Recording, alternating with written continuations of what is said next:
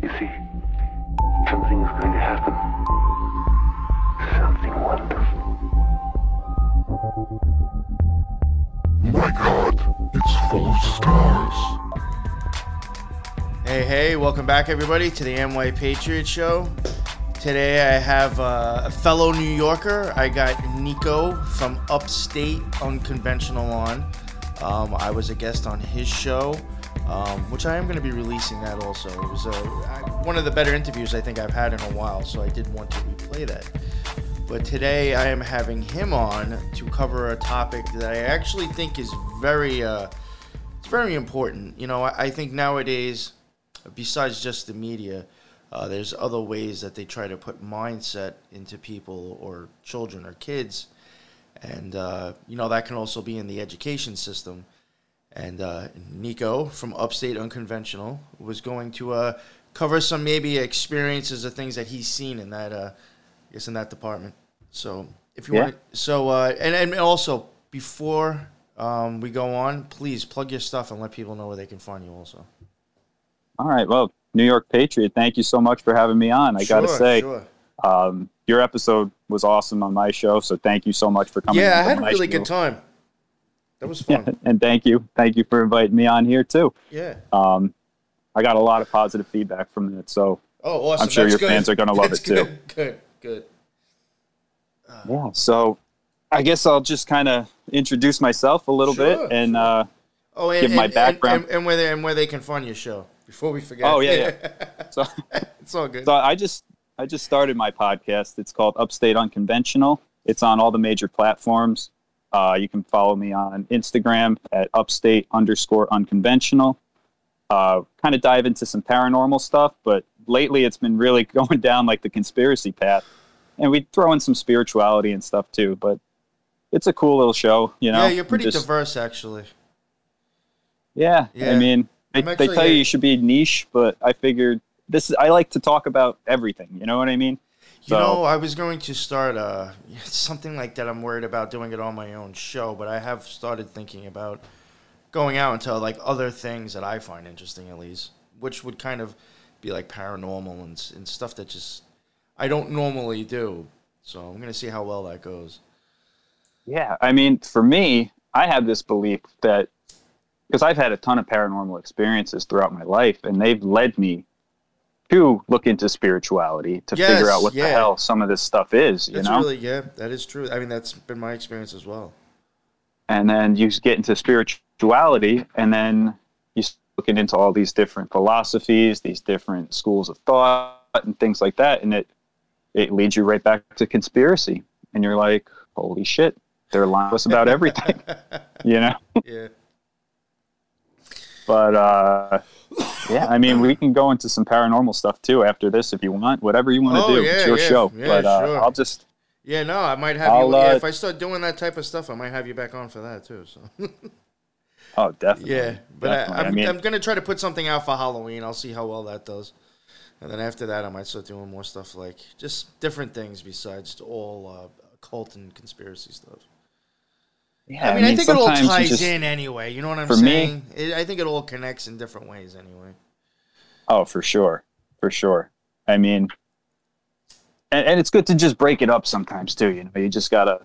You start like going down these dark rabbit holes, and you're like, holy shit. So I just want to hear a ghost story. I want to hear a Bigfoot encounter or something. Yo, every time, not to post my other show, but every time me and Lux do something for the Occult Rejects, we end up just like, after we're done doing a series, especially if it's a couple of parts, we're just like so burnt out. It's like, we would never even put it all out at once because it's like you need a week just to decompress from all the stuff. So you got to release all the parts differently because you're just like, fuck, like if you get like really deep into some of this stuff, it can kind of like really fuck with your head a little bit. You know what I'm saying? Or like just like beats you down after a bit, like constantly looking at fucked up shit, you know?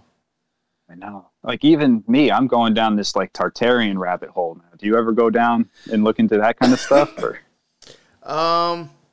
Myself, not that much. I'm interested in it. I know Lux has, and it was actually something he's mentioned a few times he would like to cover. So I'm assuming we're going to. I don't know much. What I do know, I have often wondered if that's what we're actually living in now, or like another version of that. Yeah. I feel like it kind of goes back to Atlantis, but yeah, this has been a problem. That's what This is a problem of mine, man. I go on these different tangents and stuff. And then you get burnt out, right? And you're like, fuck. And then and then like what you said, then now you want to see something like some silly, mindless stuff just to like kind of decompress afterwards. Exactly. That's kind of how my teaching career was, man. It was just like after 4.5 years, and 5 if you count my student teaching and stuff too. It was like I just had to get the hell out of there. I just couldn't do it anymore. It was insane. But well, at least you're happier now, right? After you left. Oh yeah. I mean, it was like the writing was on the wall. I'll get into that too. Just like some of the hypocrisies that are in the public school system is just crazy. I mean, all right, I'll give my background. I graduated from SUNY New Paltz in the fall of 2013. I have a bachelor's degree in English language arts and a bachelor's degree in secondary education with a concentration in English, or ELA, English language arts. After college, I was completely burnt out just from college alone, because in New York State, they make you do your student teaching, and you don't get paid through that. So you're doing the full work of a teacher. You have a mentor and everything, but you're expected to do all this, and it takes up your whole day. You can't work. I still had a job on the weekends and stuff just to pay, but it's taxing, So after it, I was just like, I'm done. I took a couple months off. I went and lived down in South Carolina on a boat for a little bit, sailed up from South Carolina. Yeah. We can get into that another time too, because I had a couple weird paranormal experiences sailing, which were interesting. But wow, that's wild. Yeah, it was a lot of fun. But then I got back, and I guess we'll just kind of go into college. I mean, yeah, because I kind of got guilted into going into college, which was interesting. I'm laughing, but it's because I can understand that. Like, I totally get that, being guilted into going to college. So like when I was 17, I was working like 3 or 4 different jobs. I was making a good amount of money for a 17-year-old kid.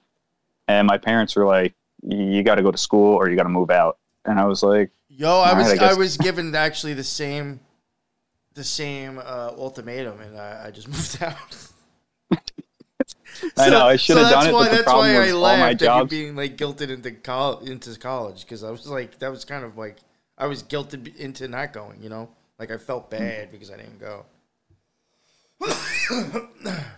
So I totally get that. Yeah, so I did 2 years at community college, which were great. I mean, if anyone is, and I want to just kind of put this out as like a public service announcement, if you're going to go the college route, I definitely recommend people think about that first. This is a serious decision. You're going to be, it's expensive, but I can give you a little tip. Like, I went to community college for 2 years. I paid for college with cash. I have no debt or anything like that, so that's a good thing. But definitely go the community college route, because you can kind of figure out what you're really into and whatnot.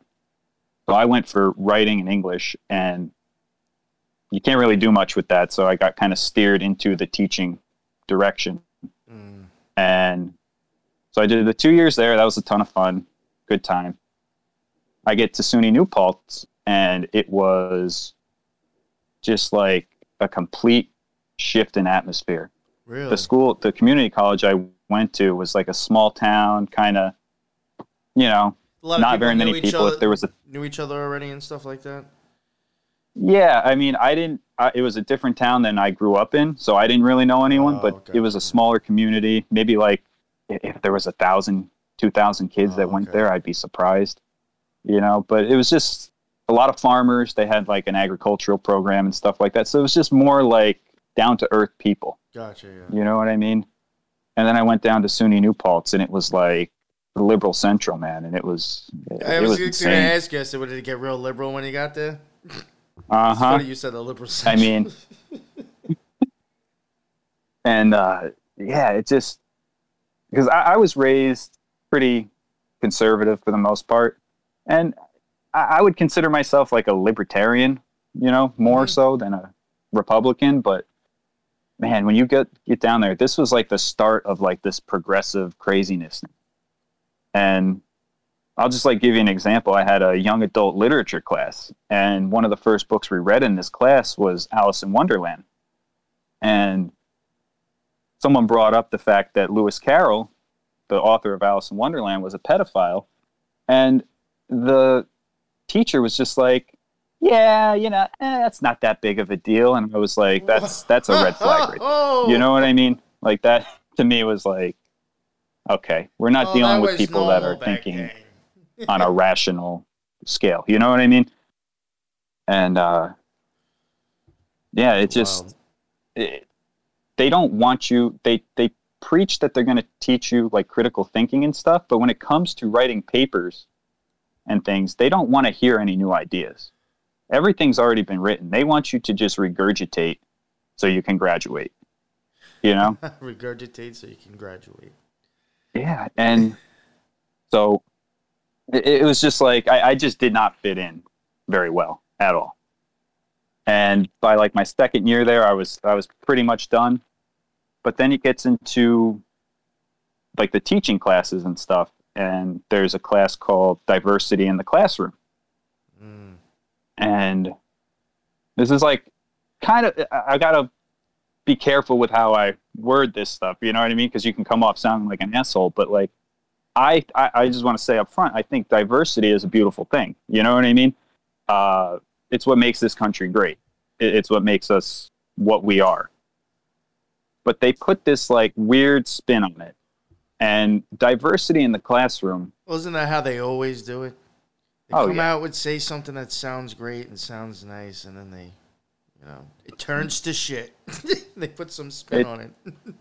Yeah, and it's honestly probably one of the most racist classes I've ever sat in.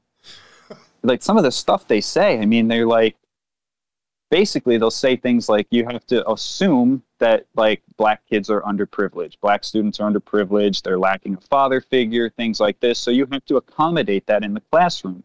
And you shouldn't use examples in your texts and your lessons that include father figures or include families because it'll make those kids feel unincluded. And you start to think about that and you're like, you know, like, there's so, like, how are you going to tell someone they can't use the phrase father? Like, you know what I mean? And it's just, it goes down like these crazy thought processes, these mental gymnastics that are like, again, I got to word this correctly, but then they'll also say things like, you know, Asian students typically perform better. So you should always have like a higher lesson plan ready for like higher performing students. Asian, Indian, Jewish kids, they kind of push that idea that they're going to be your top performers. All white people are privileged, so they don't matter. See, like the way, like what you said before, the way this is actually, you know, if this is how it's written out or planned out or presented, however you're saying, this is basically, I mean, stereotyping, or you know what I'm saying? Like this is more racist than what I don't know, you know, than what it thinks it's trying to fix. It's just making it worse, and it's just so fucking retarded how they justify the way that they do it. And that's what I was going to say. The mindset is they're trying to prevent this problem of racism. But by preventing this problem, they're actually planting the seeds for the biases that are going to grow in children's brains. You know? Mm-hmm. They're like putting it out there. Like, for example, my 4-year-old son he does not see color. He plays with all the, like, he just looks at, oh, look at that guy there. Look at that. He does not see that. But once you get them into the school system, they start telling you, oh, you know, Black History Month, Asian history, this and that. And it's like, here, now you have a kid and a group of kids, because I do believe no one is born racist.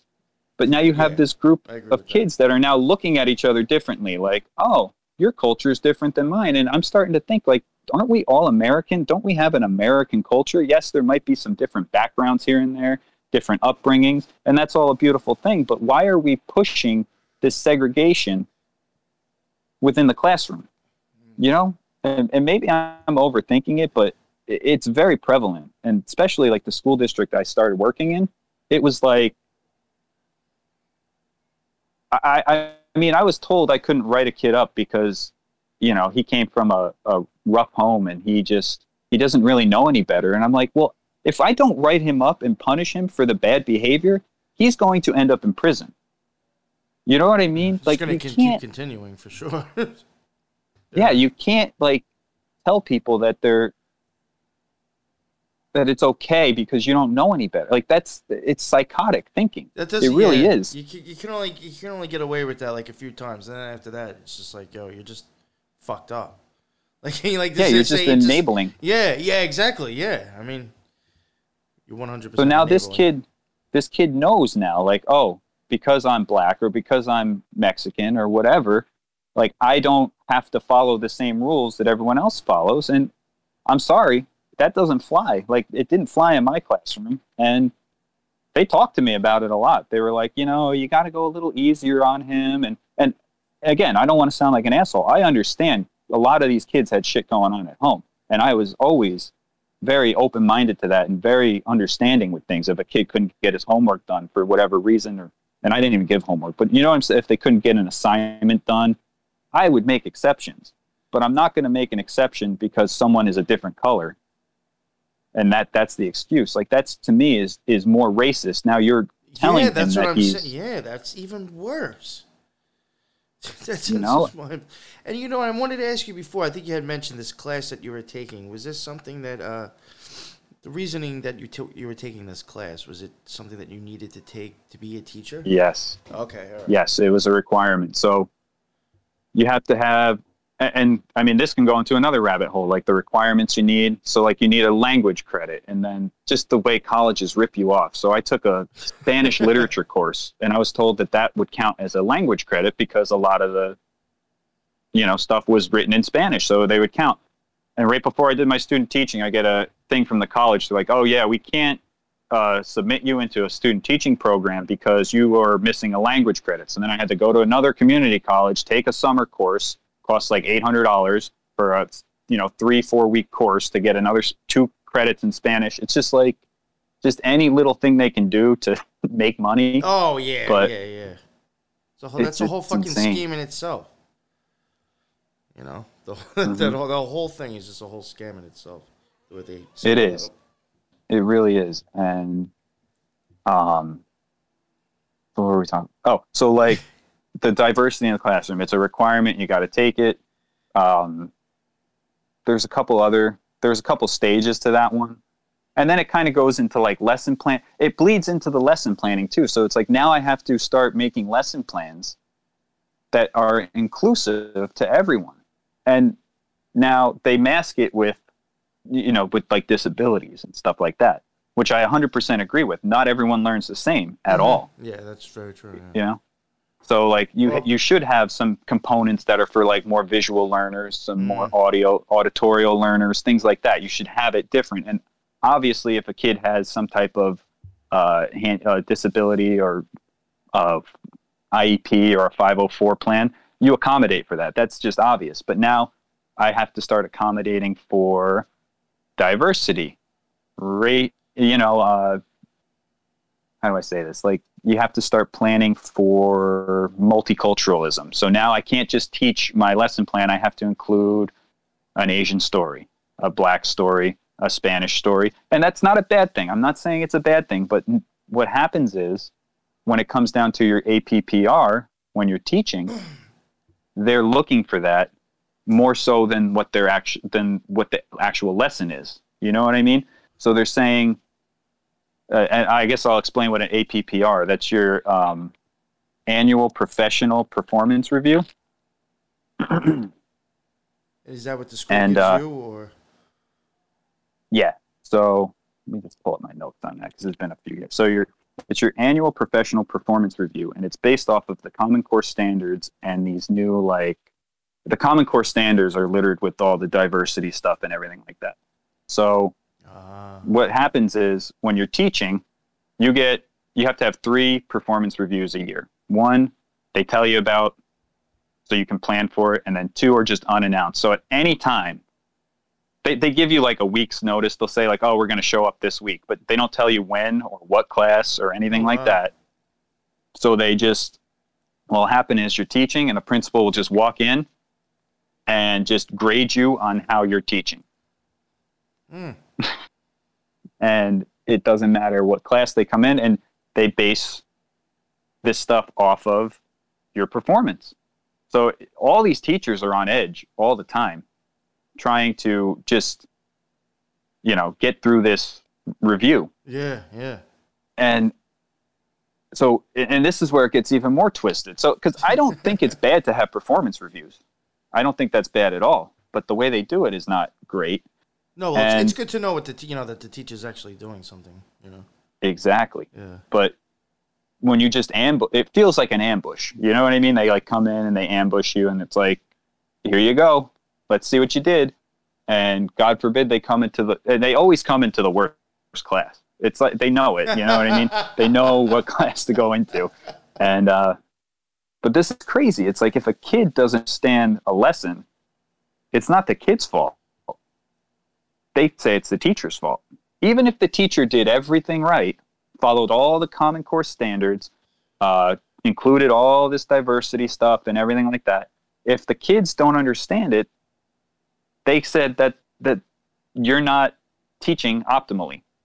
You know what I mean? Yeah. And it still always goes back to you. So that goes into like the Common Core standards kind of go into No Child Left Behind. Are you familiar with that at all? Yeah.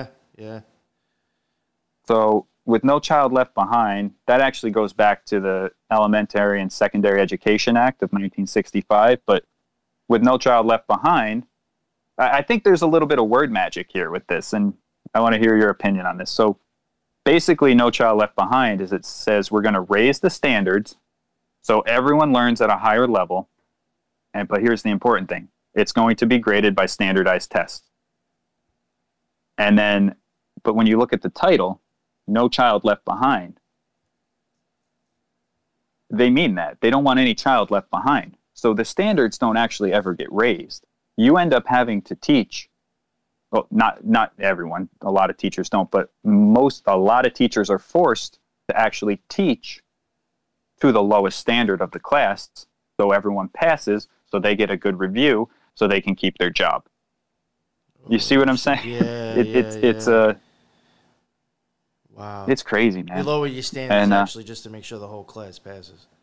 Right. So in theory, it could work, like let's raise the standards high, make everyone reach that goal. And the kids that don't reach that goal, we're going to help them get to that goal. But that's not the reality of it at all, because you have to take into consideration real world factors. You have these teachers that have to make these diverse lesson plans for 25 to 30 kids in the class. And like with me, I had my first year of doing this. So I was a substitute teacher. I had my New York State initial certification. And in New York State, you have to get a master's degree after 5 years of graduating. And then you can, you'll have your master's degree and whatnot. I never had a full-time job. I was a substitute teacher, but because this situation I got thrown into, I ended up being a long-term sub, and I was the 7th grade English teacher for the entire school year of 2014 to 2015. So what happened was the original teacher quit and didn't really tell anyone she quit. She just started taking time off and just didn't show up. And it was a nightmare. So after like 2 weeks, they were like, all right, we know Niko is certified in English. I've been there for about a year at this point. Everyone kind of knew me, and they're like, all right, we're going to put him in there because at least he can kind of get control of the situation in here and whatnot. I didn't have any curriculum. I didn't have any lesson plans or anything. And I got thrown into this like 3 weeks into the school year. So these kids were already used to doing nothing in this class. Oh, wow. And it was an absolute nightmare. And so what I did was just to kind of get a grasp on what their levels were and things like that, I started doing spelling tests. And it was going good. I picked like 10 vocabulary words. I started picking some short stories, and I was able to get a lesson plan together with literally no help because I was a substitute teacher. So I wasn't a union teacher. I wasn't really, they didn't really treat me like a normal teacher would have been treated with a mentor and things like that. I didn't get a mentor teacher for this until like, February. So I was just like on my own in here. But on top of it too, they were still going to do an APPR review and things like that. So I started doing spelling tests for these kids, and none of these kids could spell. And here's another thing too. I'm sorry, I'm jumping all over the place, but you can't take points off for spelling errors. You can't take points off for grammatical errors. You can only grade the kid on what they're trying to say. You see what I'm, and like handwriting doesn't count. None of this stuff. You can't grade a kid on that. That shit counted when I was a kid. I know that. What was that? That shit counted when I was a kid. Yeah, me too. I mean, it's insane. So I was doing these spelling tests and I was getting good results. It was giving them stuff to do in the class while I was working on other lessons and getting things together. And I was even able to tie it into the Common Core standards to say that it's an understanding of vocabulary and all this stuff. But then they told me after about 2 months, because some parents started complaining, that I was no longer allowed to teach, to do spelling tests for these kids. And I was like, okay. Because somebody probably felt bad that they couldn't spell something and got upset and bitched about it. Mm-hmm. But, I mean, I think it goes even deeper than that. Like, they're trying to kind of just dumb everyone down. Oh yeah, for sure. No, that's exactly what I was getting out of this. I mean, they're dumbing you down. They're giving you all these different excuses and reasons why when it comes to diversity. I did want to ask too. Did they? I mean, you mentioned like it was kind of like ethnic, but did they ever make you like start accommodating to different sexual orientations?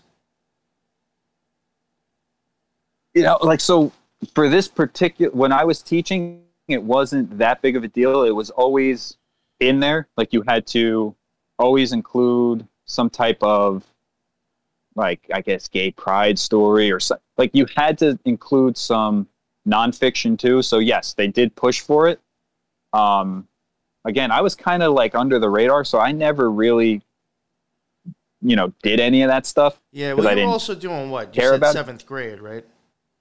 Yeah. I mean, you could probably not even bring up that story, and nobody would even know. Well, that's the thing, I mean, how relevant was you gotta it be really to them? Exactly. You gotta.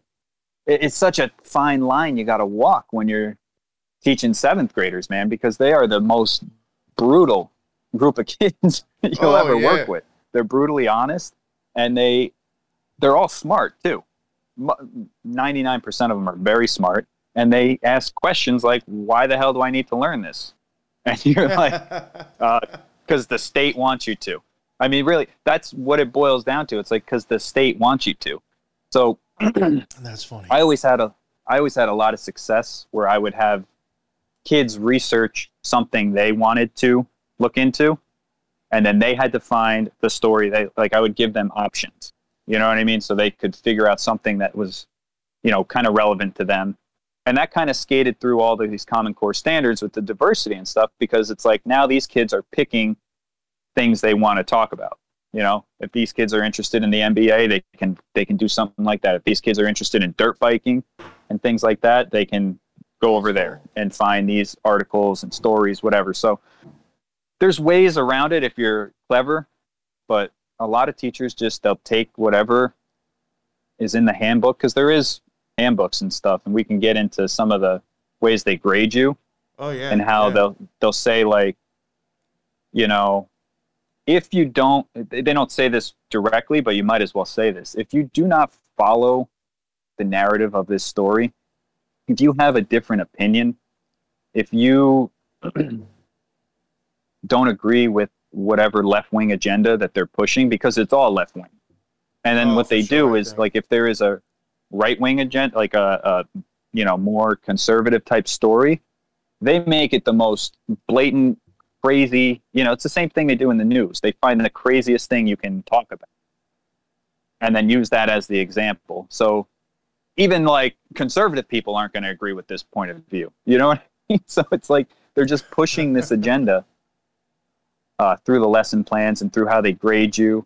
And well, I think the left is actually, go ahead. When it comes to like education, I think it's like a fucking spider web in there, like how they like affect the mind of people. I feel like even what you're talking about here, like the stuff the whole diversity and all that thing, you know, that was in 7th grade. Then I think even as like younger kids, they're kind of like changing things or maybe coming up with excuses or stuff to start like being more open, you know, being more liberal. And that, you know, so like I see that happening. And then like in the colleges, you know, that I've seen, like, in my opinion, I think a lot of think tanks are kind of, I don't know the best way to put it, but like I think in like some of these Ivy League colleges and these very like you know, expensive colleges, there is like these mindsets that come out of there from like the students or the college itself. And I think that even influences now people who are like going to be like yourself, possibly teachers. So now you've got the mindset and you're teaching it to your students. You know what I'm saying? I feel like it's just like a constant thing in education of like this roller coaster of manipulation with the left. Yeah, you're 100% right, because all these teachers, and I mean, I'm telling you, I felt like such an outcast, not only because I had more conservative views, but it was just like I would look at these people in my courses, and by the time you get to where I was at, like at the end of it, where you're student teaching, there was 13 people in my class.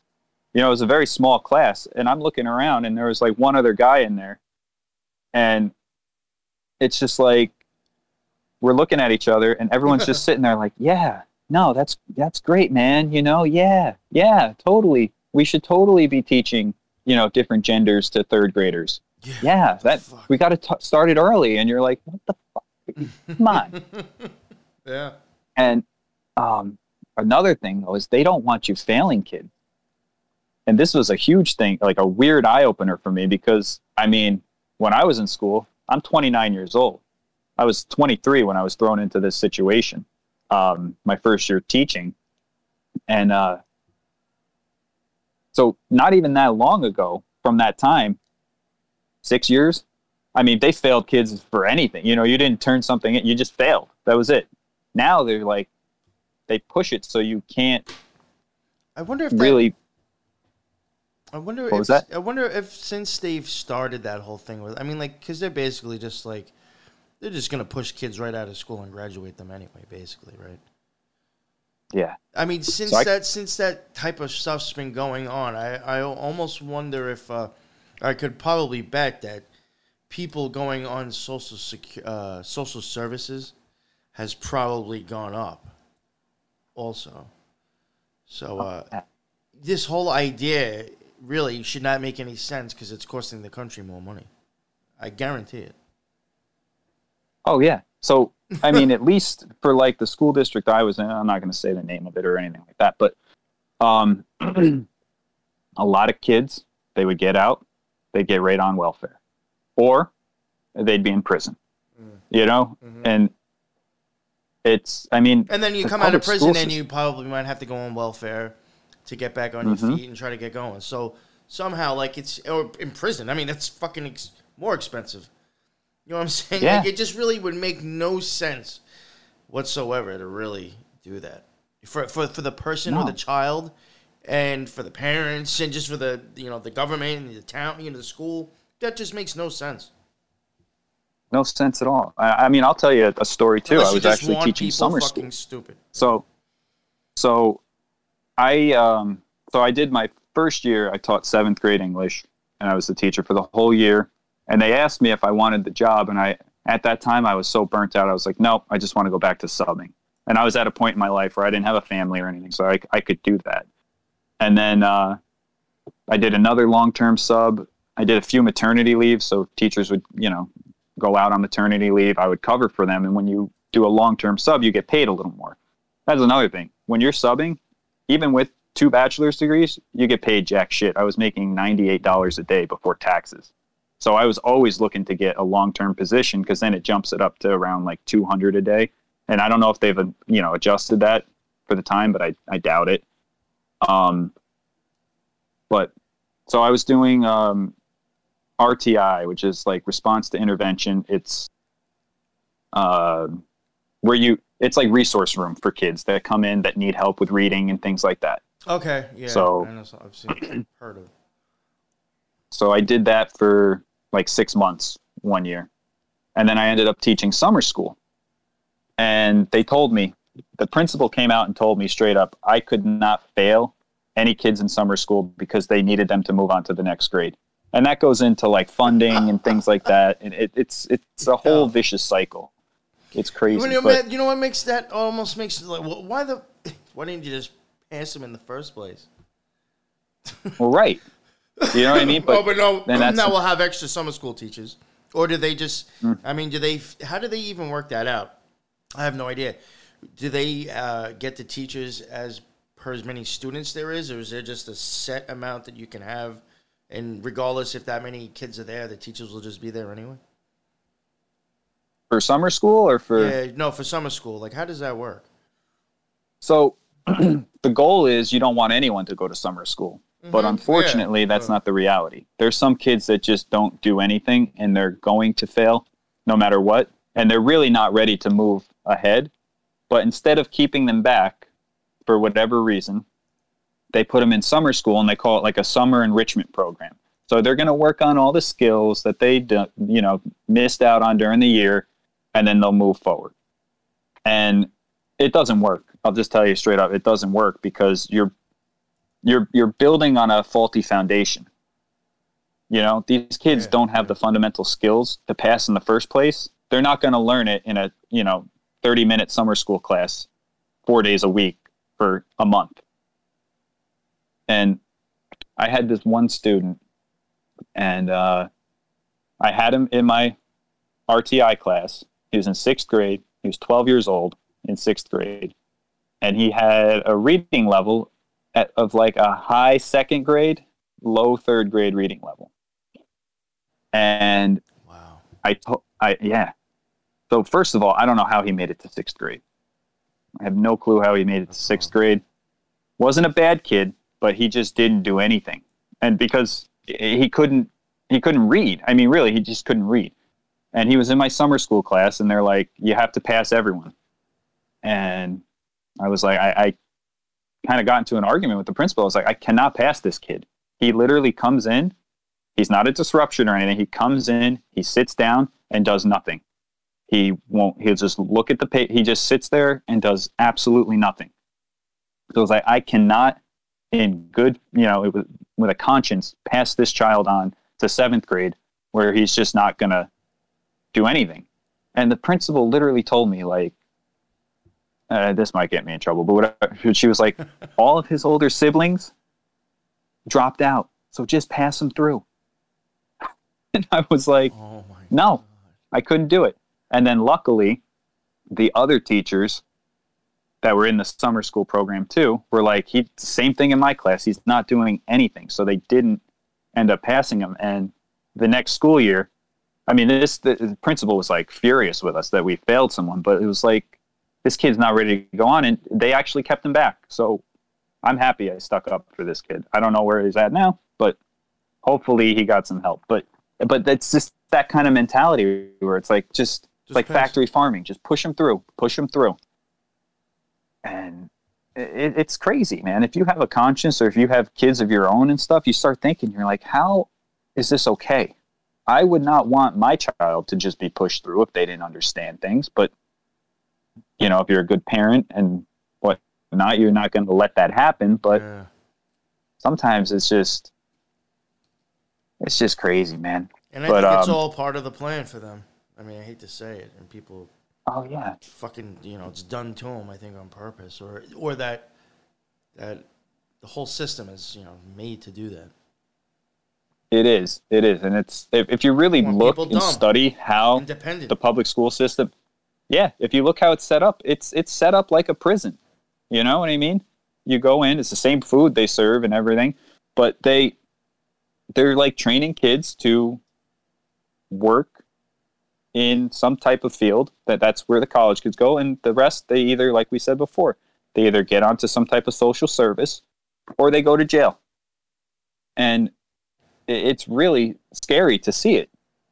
And I just had to get out of it. I mean, I think I ruffled some feathers with the not passing that kid, and there were some other things too, but there was like a full-time position that opened up, and everyone was like, you know, you got this position.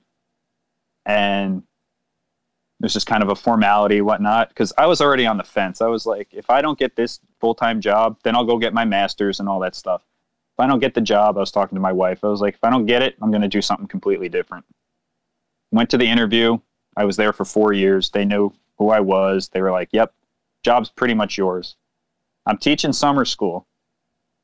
And the superintendent walks in with the principal and two people that they were choosing between hiring. They kicked me out of my summer school class and let them teach a lesson for part of their job interview. And I was like, okay, I'm done. I'm done at this point. Wow. Yeah. So, and then they told me, oh, it's because you didn't have your master's. And I was like, well, during the interview, you said I could get my master's. And that's another kind of catch-22 they have, where it's like, you need to have your master's to get a full-time job, but to get your master's, you need to have work experience. So it's this circular reasoning where it's like, well, pick one. Am I going to focus on working first and then get my master's? Or am I just going to go get my master's and then get into the workforce? But yeah, it goes to put you into more debt right there. It's crazy. And then it kind of, they weren't really doing anything with like critical race theory or anything, at least where I was, but I know that's kind of bled into it now. And I don't know. I mean, do you have any questions before I, keep rambling on? I feel like I'm all over the place. No, but I thought you actually was pretty good.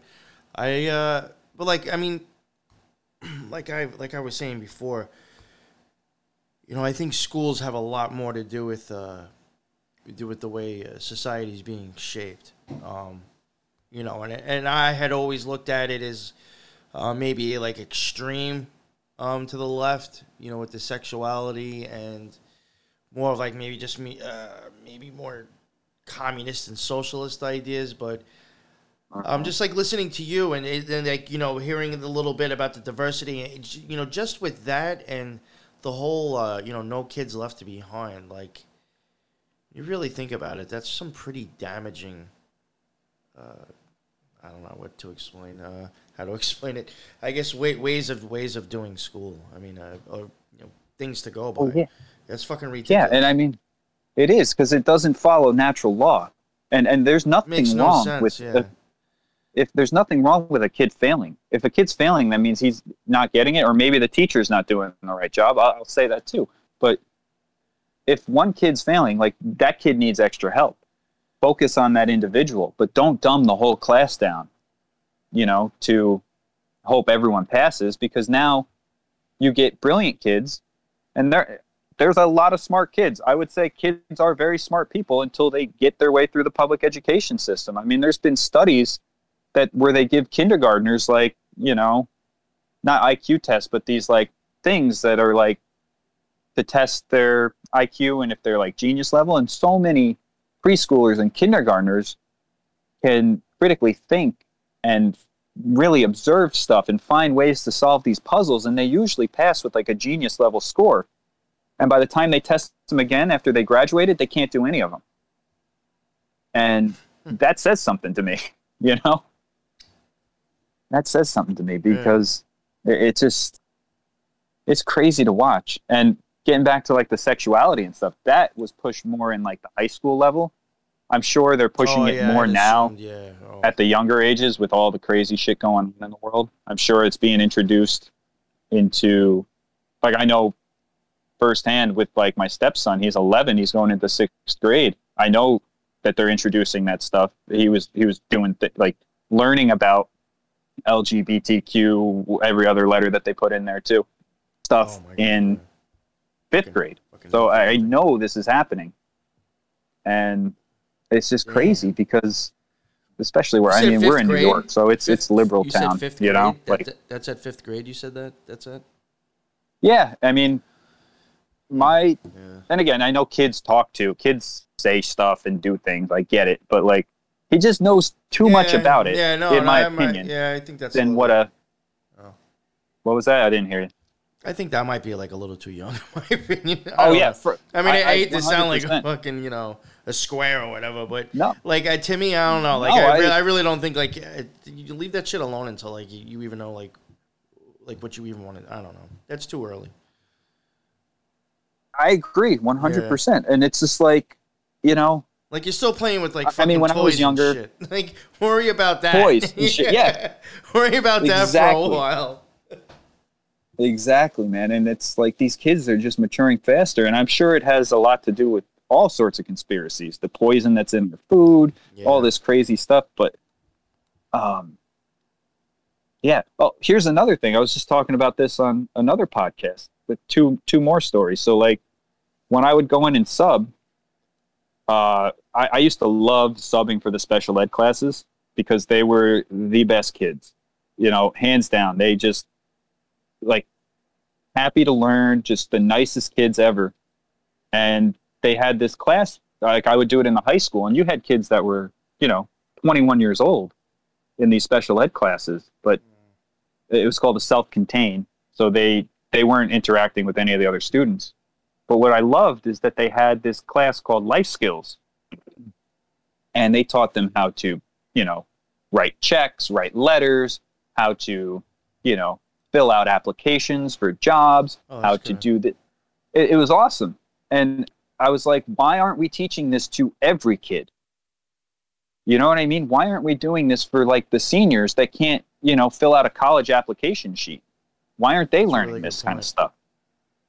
And it's just crazy to me that they just are doing everything in their power to dumb us down. And something I wanted to touch on with you, because I know you have a background in magic, and I feel like this is partly related, is the fact that they don't teach cursive anymore. I've started to think that myself. There's something behind that with occultism. I do, in my opinion, I do think that has something to do with it, actually. Sometimes like sigils or other languages that, in my opinion, like all right, Hebrew, those letters in ceremonial magic can represent a few things, and some of them might actually represent something that the letter kind of looks like drawn. So I think when it comes to cursive for the English language, ideas like that might reflect in there. So if you're not writing cursive anymore,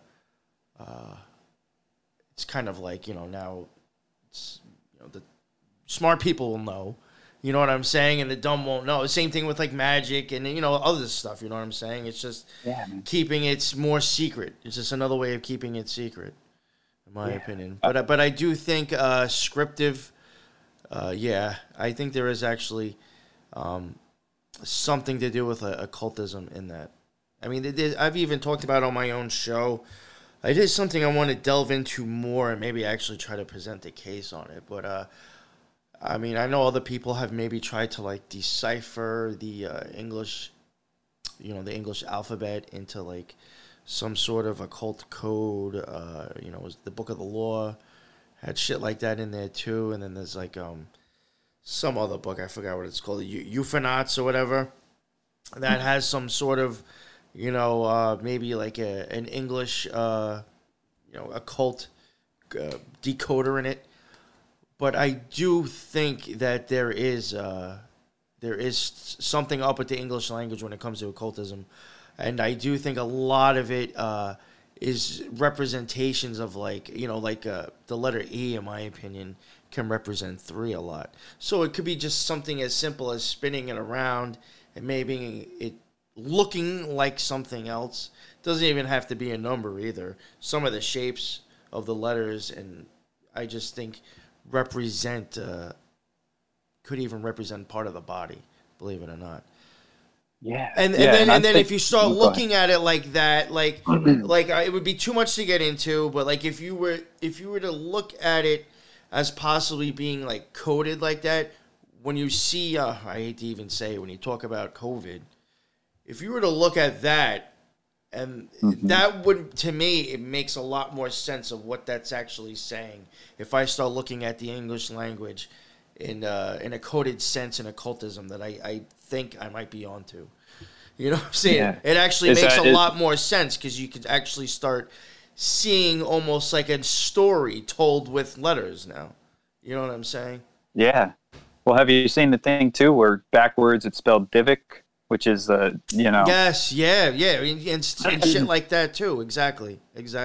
Yeah. Yeah. Yeah, it's just crazy. Because I'm thinking, too, like, for me personally, if I write a list out and I use my script and everything, I will get that list done. So I feel like there's some type of manifestation magic, too, that's written or involved when you write cursive. You know, you can kind of make things happen with that. And I could be completely wrong, but I think part of that, too, is like dumbing these kids down. Yeah. They don't even handwrite anymore. Everything's done on computers now. And that we saw that with the change. But I just wanted to tell you a funny story. So I detail cars now at a big dealership and stuff. And there's these two guys that work with me. They're like 22, 23, so they're a couple years younger than me. And when you get a used car in, there's tons of crap in there all the time, and it's like a free-for-all. You know, if there's something good in there, people take it once the car's traded in. And this kid across the way, he's a funny kid, but he found this note in a car, and it was written in cursive. And he's like sitting there staring at it, like just looking at it. And he comes over to me and he was like, "Hey, I found this note in a car, man." And I was like, "Okay, what does it say? Is it anything good?" And he's like, "I don't know. I can't read it." And I'm like, "What the fuck do you mean you can't read it?" Like, I was like, "Is it written in Chinese or something?" He's like, "No, it's written in cursive." Yeah, wow. All right, let me see it. And I look at it. And it wasn't even like messy cursive. This was like OCD, nice cursive. And it was just literally someone's shopping list that like fell under the seat. But he was just sitting there like staring at this thing like, what are these magical hieroglyphs that I don't know what I'm looking at? And it was just kind of an eye-opener to me, like, wow. Yeah. They really aren't. And that's 6-7 years from my age. So I was taught cursive. I had to learn it. Yeah, so it's just crazy to see how quickly this degradation is, like this devolution. I can't remember high school or not, but I remember at least junior high. Like, I'm almost positive everything I did had to be in cursive. You know, like that's just like how you normally wrote in school.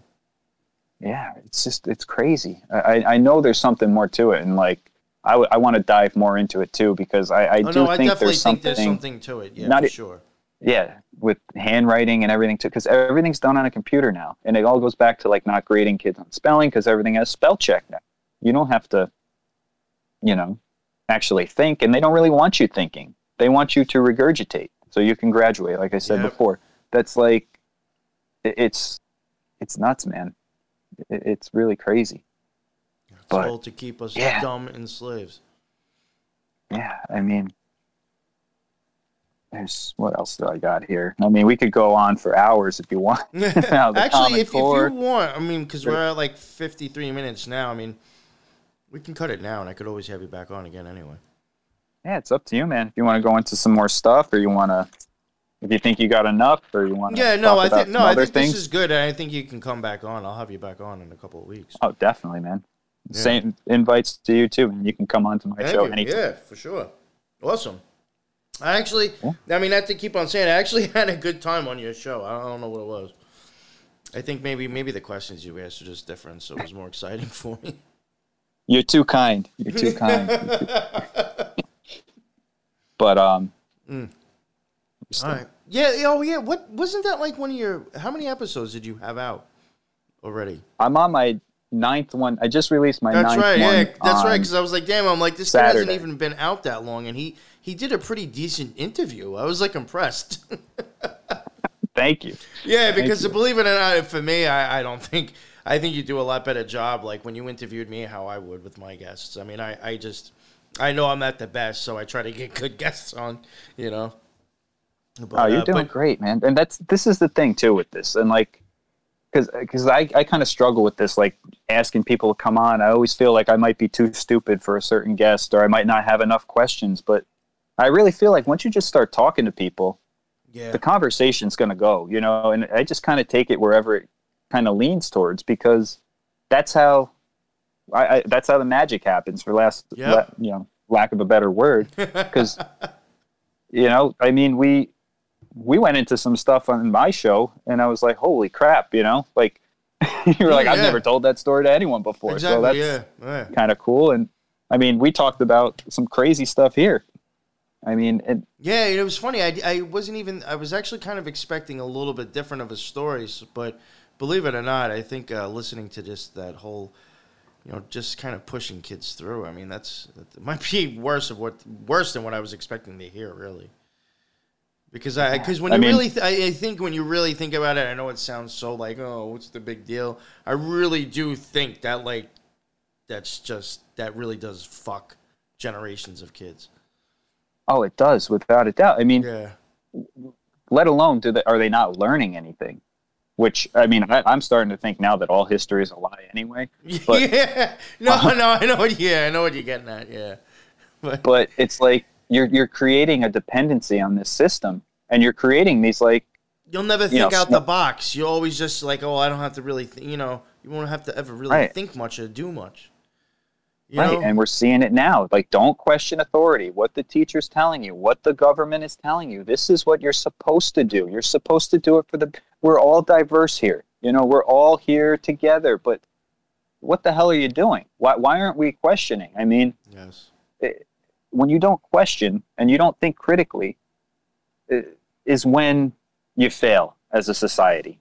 Because now you're open to whatever else comes in, whether that be communism, socialism, whatever. It's really dangerous. And the thing is, too, it's like it makes me think like some of these kids, they had such bright futures, and now they're kind of like NPCs. You know, like they're just robots, just going through the system. Yo, but I mean that actually sounds pretty screwed up, but like you kind of nailed it on the head, in my opinion, with that. Because it really does. It's just like some of these people could just be like characters that are just going through the systems now. You know, or just going like through like the exact planned destiny. You know, and that's and actually pretty shitty, but it's that's kind of on point. Yeah, and I was there too. I mean, I just kind of did the college thing, and you know. In like 2016, when my son was born, I mean, I kind of woke up to all this stuff around 2011, 2012. And then once my son was born, I kind of like blue-pilled myself in a way, just because you're focusing on raising a kid, and you just get lost in the system. But then, you know, the red pill just kept coming through like, oh no, don't do this, don't do that.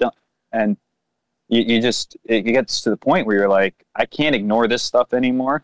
I don't care what it costs me. I got to talk about it, because this is insanity we're living in. It really is. And I totally agree with that. Yeah. Well, I thank you again for coming on the show, Niko. Please let everybody. Thank you for having me, man. Yeah. No, you'll be on again. Let everybody know where your stuff is at again one more time. Yes, thank you. Again, same to you. Come on anytime. Open invitation. Thank you, buddy. You can find me at Upstate Unconventional on Instagram. That's Upstate_Unconventional. And my podcast is Upstate Unconventional. It's on all the major platforms. We talked about paranormal, spiritual stuff. And lately we've been really diving into conspiracies and just things like this. So I just like having conversations with people and just expanding my own knowledge. So, yeah. It's a newer show, but I think it's rather diverse, and I think it's good. So I suggest to go check out this man's stuff. Thank you. And we got to represent New York, man. Yes, exactly. Well, that's another thing too, for sure. How did didn't we end up meeting? Because I think did I hit you up and I was like, "Yo, you're from New York." So I think you came up in the Instagram suggestions, and I saw a lot of other people I was followed you, and then you hit me up and you were like, you're not a liberal, are you? I was like, no, man, I'm not a, or you said a leftist. You're like, you're not a leftist, are you? Or a lefty. Like, sometimes I say lefty. You're not a lefty. I was like, no, man, so no. And then we just started talking, and yeah. But, yeah, New York, that's some real shit. That's so funny. Because that's how I met this guy. We met on Instagram, and I was just like, oh, this dude's from New York, man. We got to fucking stick together. Exactly. Because, unfortunately, there's not a lot of straight thinking people anymore. It's crazy. Especially not in New York. I mean, I think, I don't know. I'm hoping that might start getting better. But who knows? I think it is. I really think it is, man. I think more people are starting to wake up. The more they push this crap that they're pushing, more people are starting to say no. Yeah. And then they start messing with the kids. I think it's going to be over. I'm very positive, and I like to put that positive light. Well, I will say I have heard other people on the left, the Democrats, or like more like real Democrats, actually is like saying like this is just ridiculous now. I mean, the whole like social justice and racism shits. They're even like, come on, this shit's played the fuck out. Like it's done. Leave it alone. You know, right. You've already gotten what you got out of it. You know, you already caused enough bullshit. Let that shit go. Let's get it over with these fucking masks. I mean, I'm even hearing people on the left like getting aggravated with some of this shit now. It's enough is enough. People, and again, it doesn't matter what side you're on. Basic human rights. Yeah. We got to stick together because that's what they want to do. They want to divide us and make us fight so we don't pay attention to what the hell they're doing. So, yes, we just got to stick together. No matter what your politics are, remember we're all people. We're all in this for the same reason. We want to help each other. We want to have a better society. Exactly. Not deal with this nonsense, tyrannical bullshit that's been going on. So, yep. Yeah. Well, I think we'll leave it there again. So yes, that is that is Niko from Upstate Unconventional, right? Or did I say it backwards again? You got it right. Thank you, man. Yes, Thank yes. You. So yes, please go check out his stuff. And if you like this episode, please like, subscribe, share it, pass it on. You know, send it to a friend, send it to somebody to piss them off. If you didn't like it, just send it out. But, yeah, and go please check out Niko's stuff. And, Niko, thank you so much for coming on, bud. Thank you, Patriot. I'll be in contact soon. Sounds good, brother. And until the next one, everybody be well. Later.